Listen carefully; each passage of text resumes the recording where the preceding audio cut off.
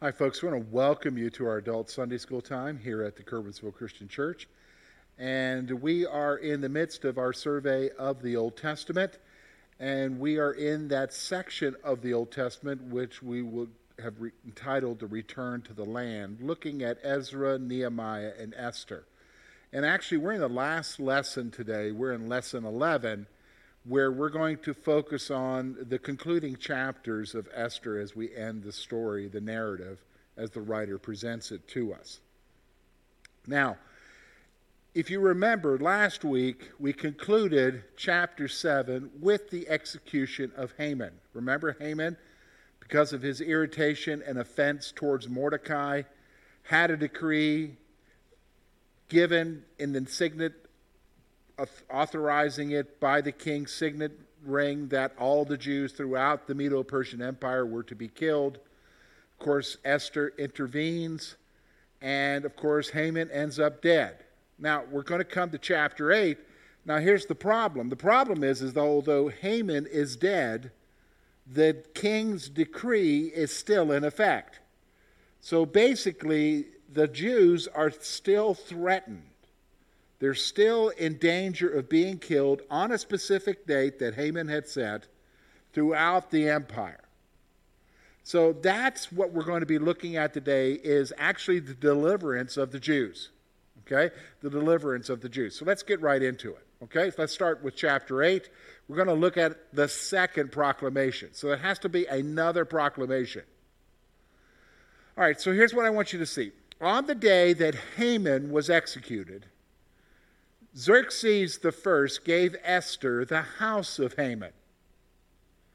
Now, this was a custom in the ancient days that when your enemy was defeated, you, who was the offending party or the one who was victorious, you would take their house. Now, what does that mean, their house? You would take all that they owned, all their lands, all their treasuries, all their assets would belong to you. And Xerxes could do that because he's the ultimate authority. He's the absolute monarch in the empire. He gives it to Queen Esther.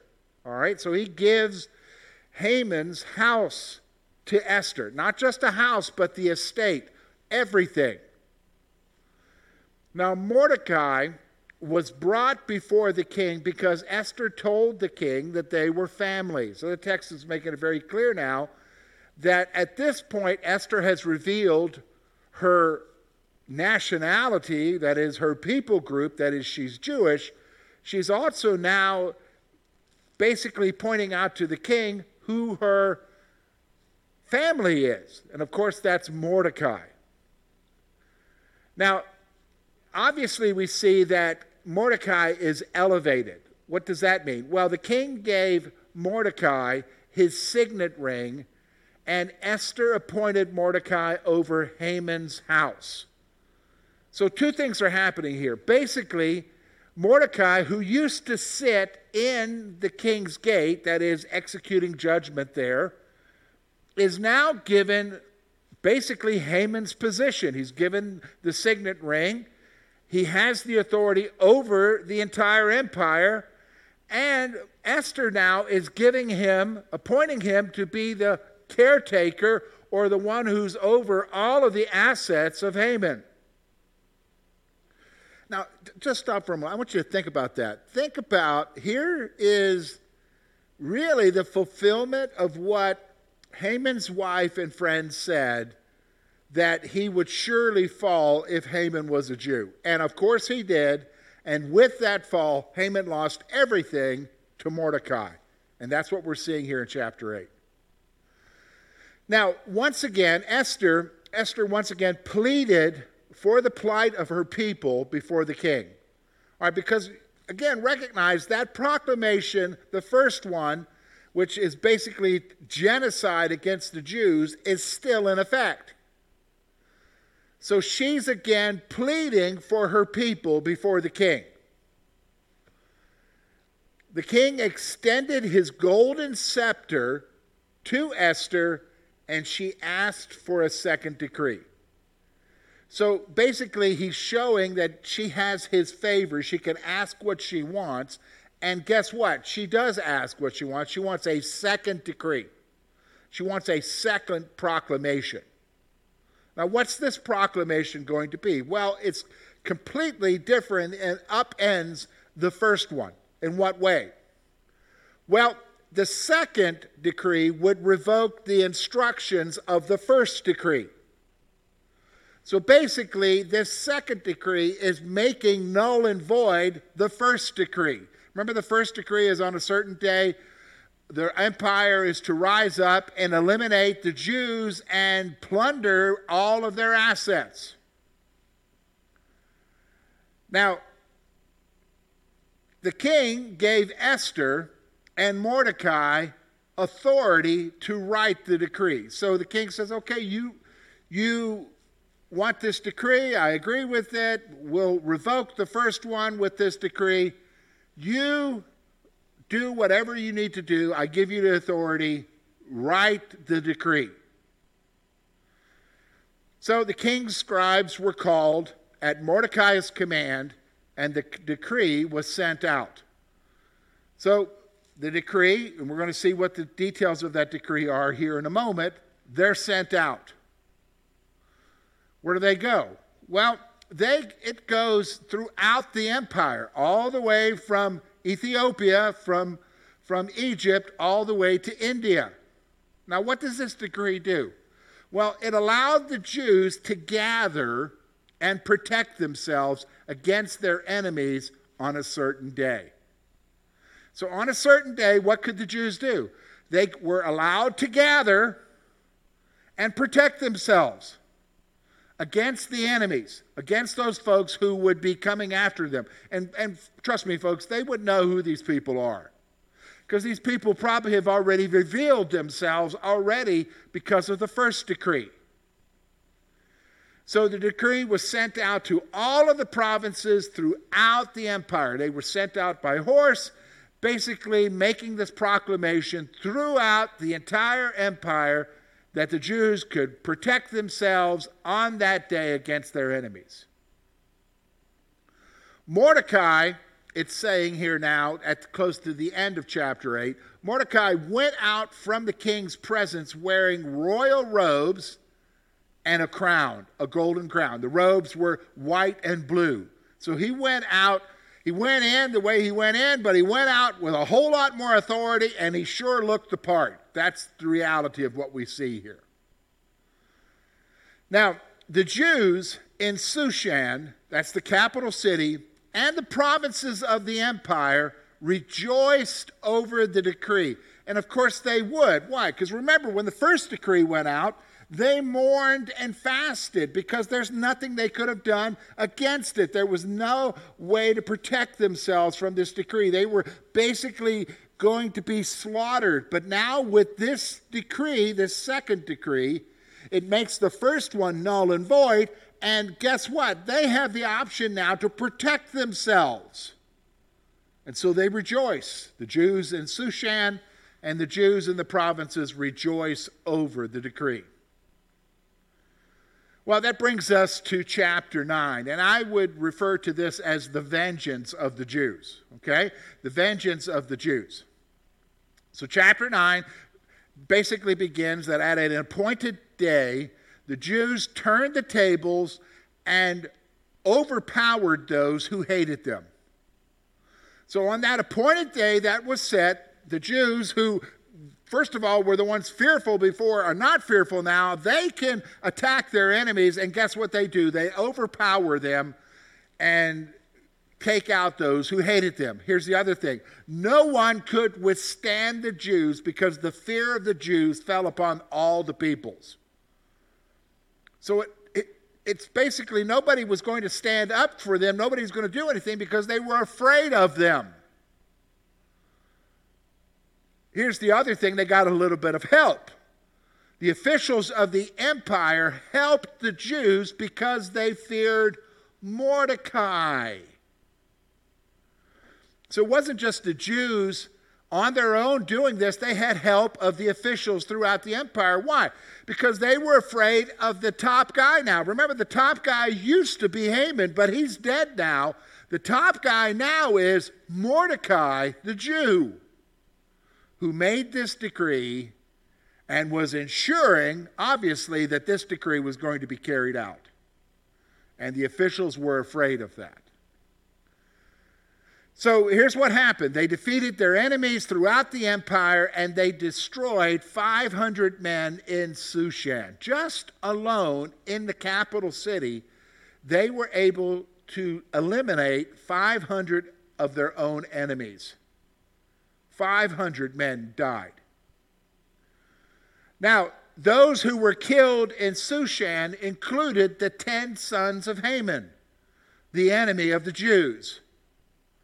So those who were killed, basically included Haman's sons, who would, of course, have the same hatred for the Jews and were very active, probably because their dad set this in motion, of wanting to eliminate the Jews, so they get eliminated. Now, though their enemies were killed, here's the interesting thing. We're going to see this mentioned 3 specific times, and it's being mentioned here. Though their enemies were killed, the Jews did not take the plunder. They didn't plunder them. They didn't take their stuff. They just eliminated their enemies. So the text goes on then and says that the king received report concerning those killed in Shushan. So he obviously hears 500 men have been killed. He's also, out loud, the text says, he wonders how many more have been killed throughout the empire.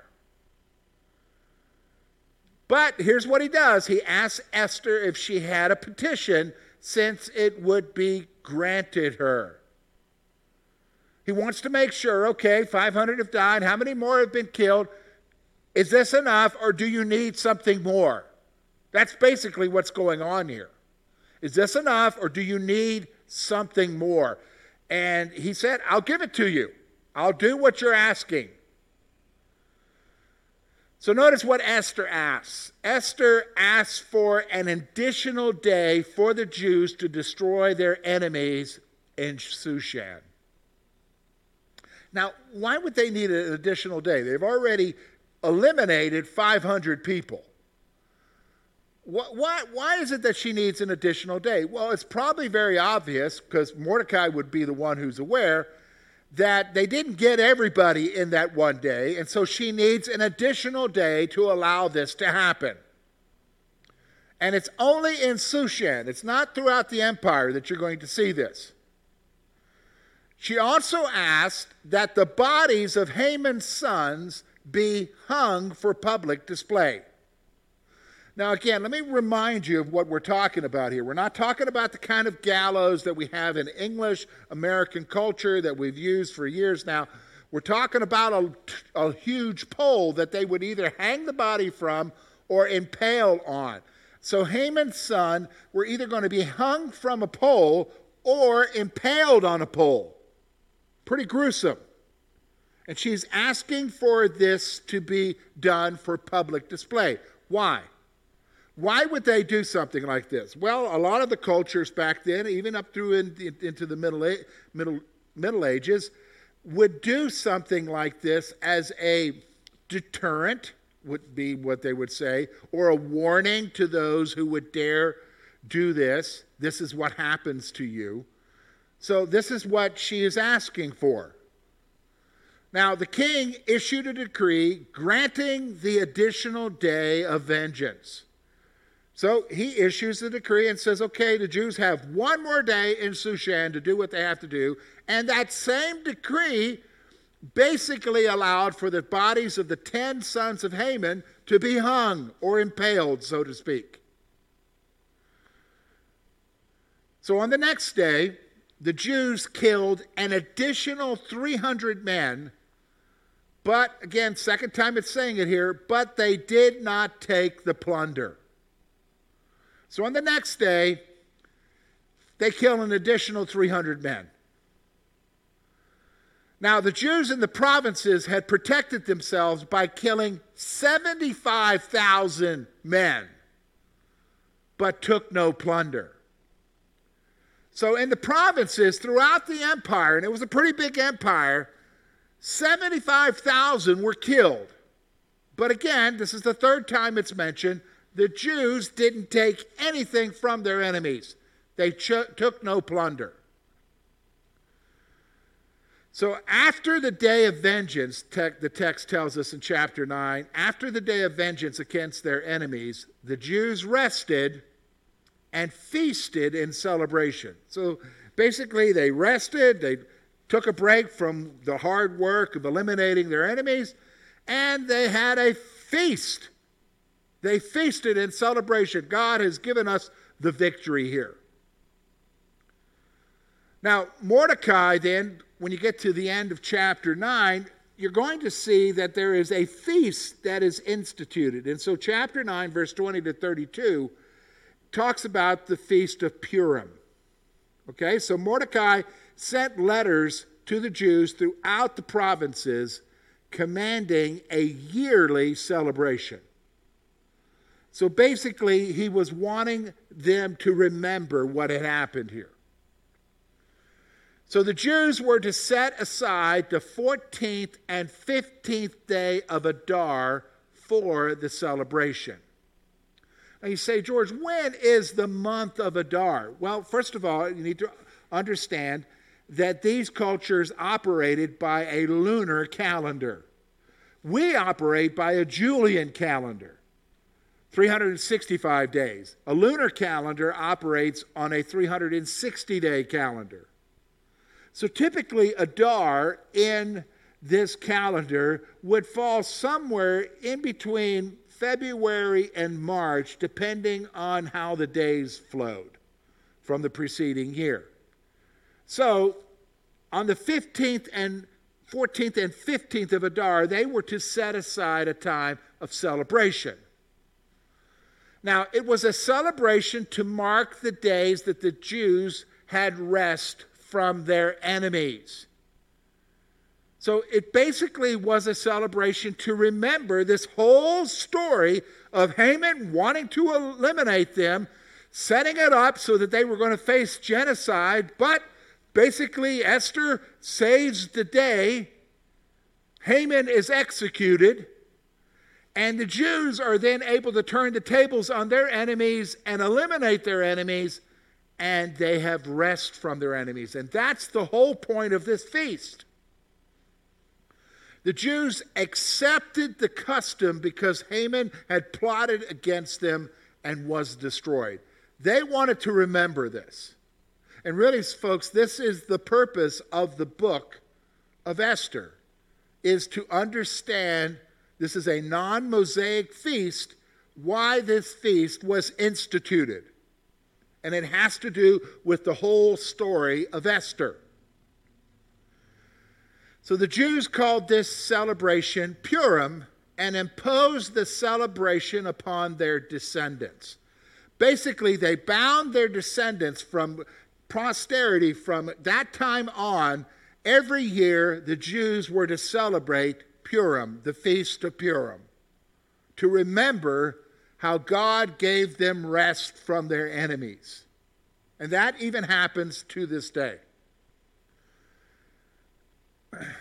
Queen Esther wrote with full authority to confirm the establishment of Purim. So she lends her credibility as the queen of the empire to basically grant the authority that this was to be the celebration from here on out, to remember yearly God granting them rest from their enemies. Now that brings us to chapter 10, and chapter 10 is obviously very small. It's only 3 verses, but it discusses the greatness of Mordecai. So the writer records that Xerxes I, in the first verse, imposed a tribute throughout the empire. For whatever reason, for us, we need to know that Xerxes basically is imposing a tribute. But that's not all it tells us. You get to verse 2, the writer also lists where the account of Xerxes I and Mordecai are written. So the record of what happens during the reign of Xerxes I and the administration of Mordecai are written in the chronicles of the kings of Persia. And that's what the writer is telling us here. And then finally, he's going to talk about the greatness of Mordecai. We see that in verse 3. Mordecai was second only to Xerxes the first as far as his authority and his power, and was well received by his Jewish brethren. Why? Because he used his position to protect the Jews throughout the empire. And he is marked down as one of the greats in the history of God's people.